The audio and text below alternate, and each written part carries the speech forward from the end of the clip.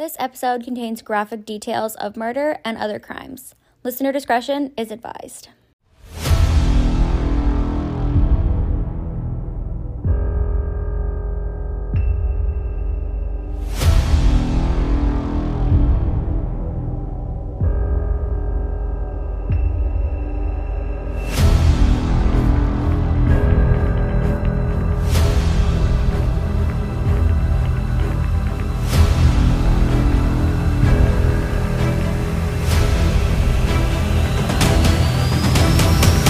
Hello everyone and welcome back to Not Always Polite.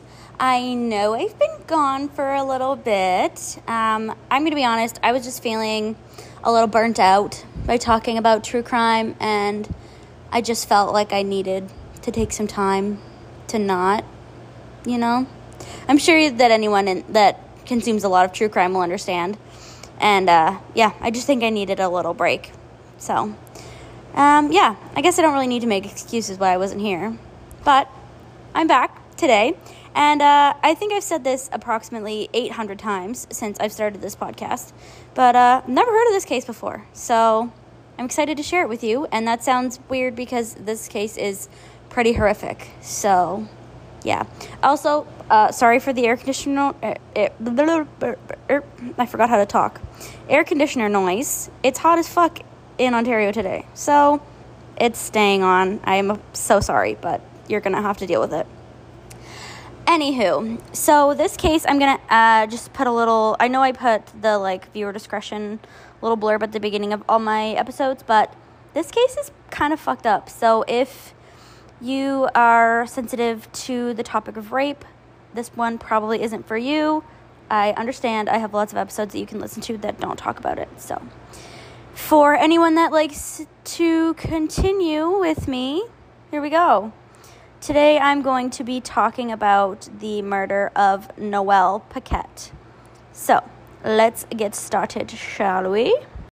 So, this case begins with two people who were described in an article by the National Post as being, quote, like Paul Bernardo and Carla Homolka, or Michael Rafferty and Terry Lynn McClintock, who abducted, raped, and killed girls.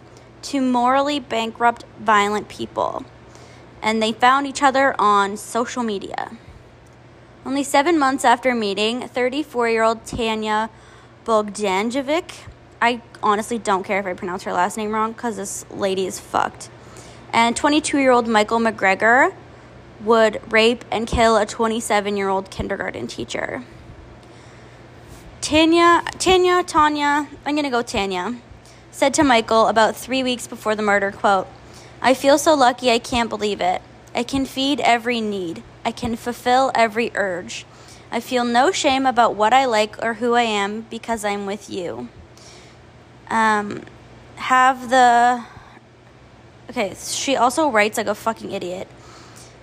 Or who I am with you because you have the urges, at least the ones that work so perfectly with mine.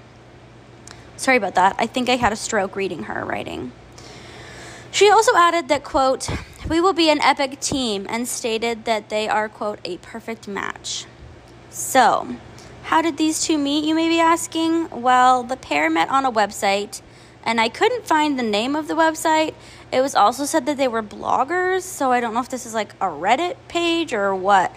Anyways, it is called a website for, quote, people with interests in sadomasochism. Sadomasochism. Say that 5 times fast.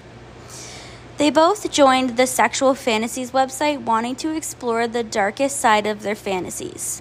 Tanya was looking for others interested in, quote, rape play, and had a sexual bucket list that included being raped in a wooded area.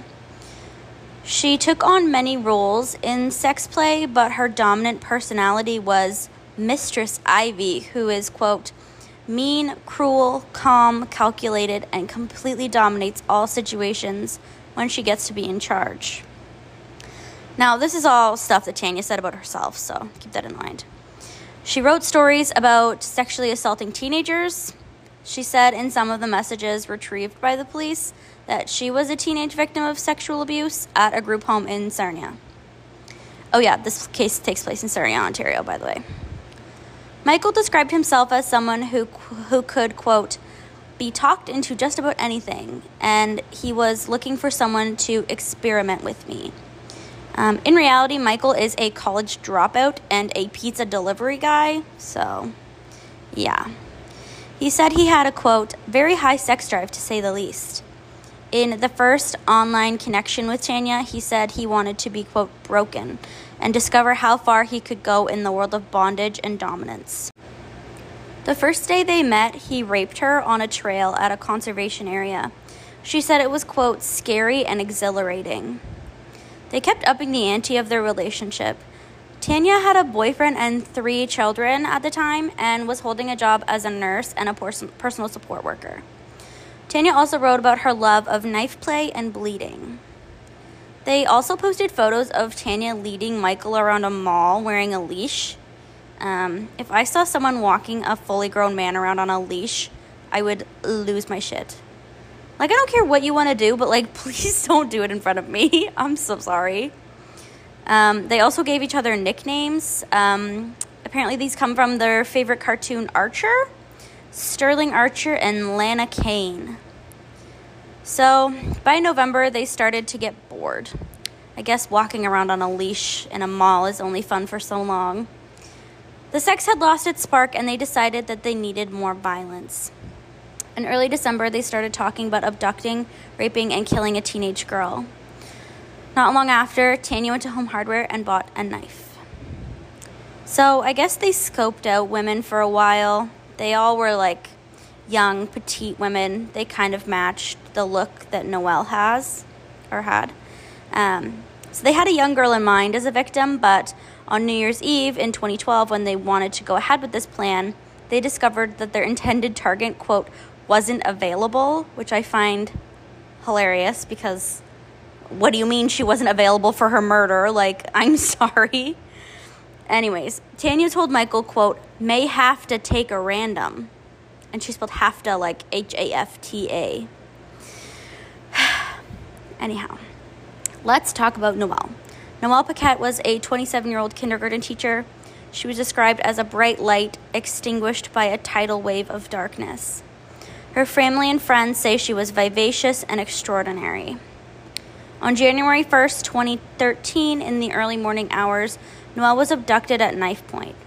She had gone to a party with her boyfriend, but stormed out after they had gotten in a fight. She had tried to get a taxi, but was, quote, unsuccessful. I'm assuming they were probably pretty busy on New Year's Eve, New Year's Eve. Anyways, so she decided to walk home. She last texted her boyfriend around 2:30 a.m., just moments before she was abducted. Noelle was simply in the wrong place at the wrong time. She was seen getting into Tanya's car, who then drove around the block and picked up Michael, who had been following their soon-to-be victim. I know as a woman, if another woman pulled up and asked if I needed a ride, I would be a lot more likely to say yes than if it had been Michael that had stopped. The pair then drove Noelle at knife point, 18 kilometers out of town, to Mandium Road, where the car then breaks down. It is then that they drag Noelle into a wooded lot. They rape and kill her. An autopsy later found that Noelle died from dozens of stab wounds. They perforated her heart, lungs, and liver and other organs, and her throat was slashed, which was the final injury that took her life. So, around 4 a.m. on January 1st, only a few hours after the abduction, 2 OPP officers find Michael and Tanya covered in blood in their broken-down car on the very same road that led to the wooded lot where Noelle lay dead. No, they didn't get arrested yet. The pair explained that they're into kinky knife play that went awry. They were then taken to the hospital to have their wounds treated. Here they are seen making out, cuddling, and giggling. Around 1:30 p.m. that afternoon, Noelle is reported missing by her mother. On January 2nd, police receive a tip that leads them to Noelle's body. According to the article in the National Post, quote, there's evidence the killers visited the scene to retrieve a knife minutes before police got there. I couldn't see what that evidence was, but apparently there was. On January 3rd, probably at least partially due to the fact that OPP officers saw a bloody couple in the area, they are led to London, Ontario, where Michael is having surgery on his hand. Tanya is arrested in the hospital parking lot. Later that day, Michael is discharged and later arrested at a hotel. Ultimately, the pair ended up pleading guilty to first-degree murder during pre-trial motions. This waived their right to a trial. Since they pled guilty to first-degree murder, this carries an automatic life sentence with no chance of parole for 25 years, which is the maximum sentence in Canada. The pair must also be added to the DNA bank and sex offender registry, and they face a lifetime firearms ban. They also must refrain from contacting Noelle's family and friends. And that, my friends, is all I have for you today. I am going to have some photos of the pair on Instagram. I will see if I can find the photo of fucking Tanya walking Michael around on a leash, because I think that would be hilarious. I don't know. I'm just so calloused about this case because it's just so fucking stupid. Anyways, I hope you guys enjoyed. Don't forget to follow me on Instagram at NotAlwaysPolite, and I will catch you guys here next time for another new episode. Bye, guys. This episode contains graphic details of murder and other crimes. Listener discretion is advised.